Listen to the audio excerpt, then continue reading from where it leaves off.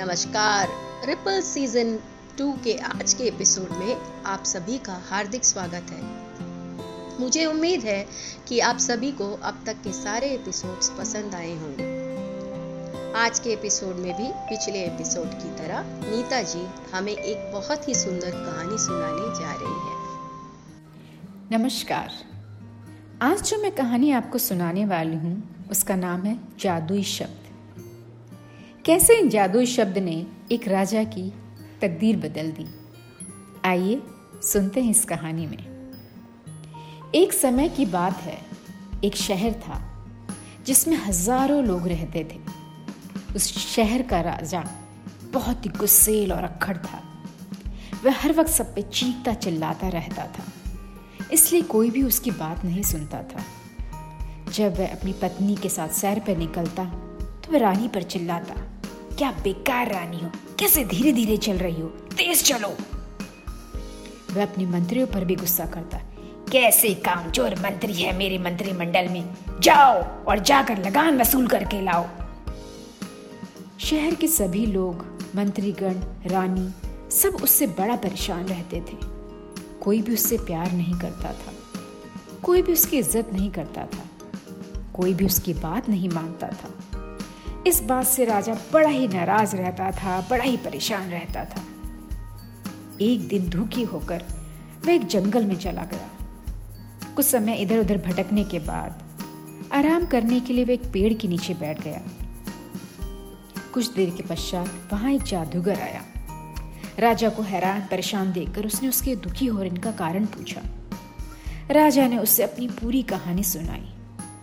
राजा की पूरी कहानी सुनने के बाद जादूगर ने कहा, मैं आपको एक जादुई मंत्र देकर आपकी मदद कर सकता हूँ। राजा जिज्ञासु हुआ, एक मंत्र? क्या है वह मंत्र, मुझे अभी बताओ। जादूगर ने राजा को 2 कागज के टुकड़े दिए और घोड़े पर बैठकर वहां से चला गया। अचानक से तेज बारिश होने लगी और राजा को वह रात जंगल में बितानी पड़ी।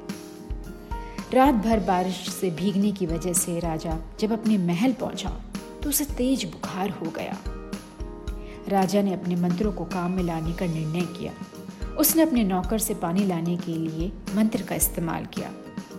नौकर मुस्कुराया और भागता भागता राजा के लिए पानी और दवाई ले आया। मंत्र ने काम किया।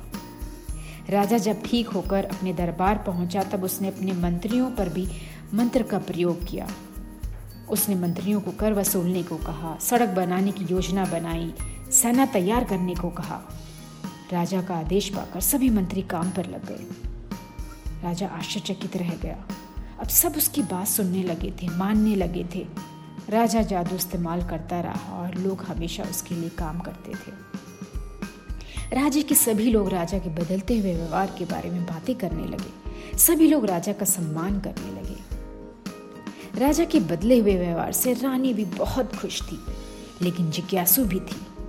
उसने राजा से पूछा, महाराज, आखिर आपके इस बदले हुए रूप का राज क्या है? लोग आपकी बातें कैसे सुनने लगे हैं? राजा ने उस रात जंगल में बीती हुई सारी कहानी रानी को सुनाई। रानी ने उत्सुकता पूर्वक पूछा, लेकिन वह जादुई मंत्र क्या थे महाराज? राजा मुस्कुरा कर बोला, जादूगर ने मुझे 2 मंत्र दिए। पहला, कुछ मांगने से पहले हमेशा कृपया बोले, यानी कि प्लीज बोले, और काम होने के पश्चात हमेशा धन्यवाद करें, यानी कि थैंक्स बोले। उस जादुई मंत्र ने राजा की काया पलट दी। अब वह एक नेक दिल और कोमल हृदय वाला राजा बन गया।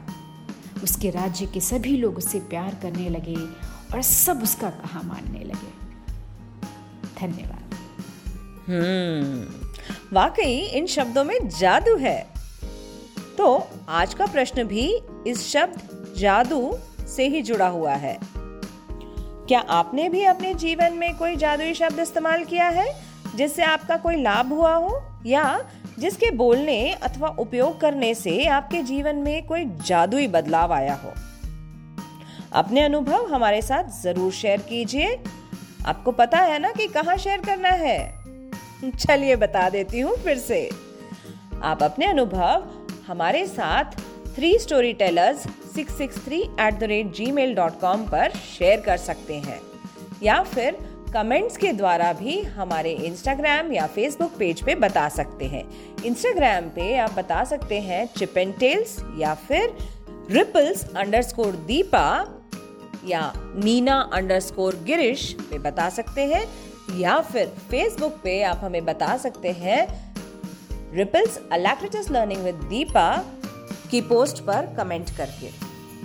हमें आपके रिस्पॉन्सेस का, आपके जवाबों का, आपके अनुभवों का इंतजार रहेगा। अगले एपिसोड में फिर आपसे मुलाकात होगी। तब तक के लिए स्वस्थ रहें, मस्त रहें, खुश रहें और ripples alacritous learning with Deepa season 2 सुनते रहें। धन्यवाद। Like this Sochcast? Tune in for more with the Sochcast app from the Google Play Store.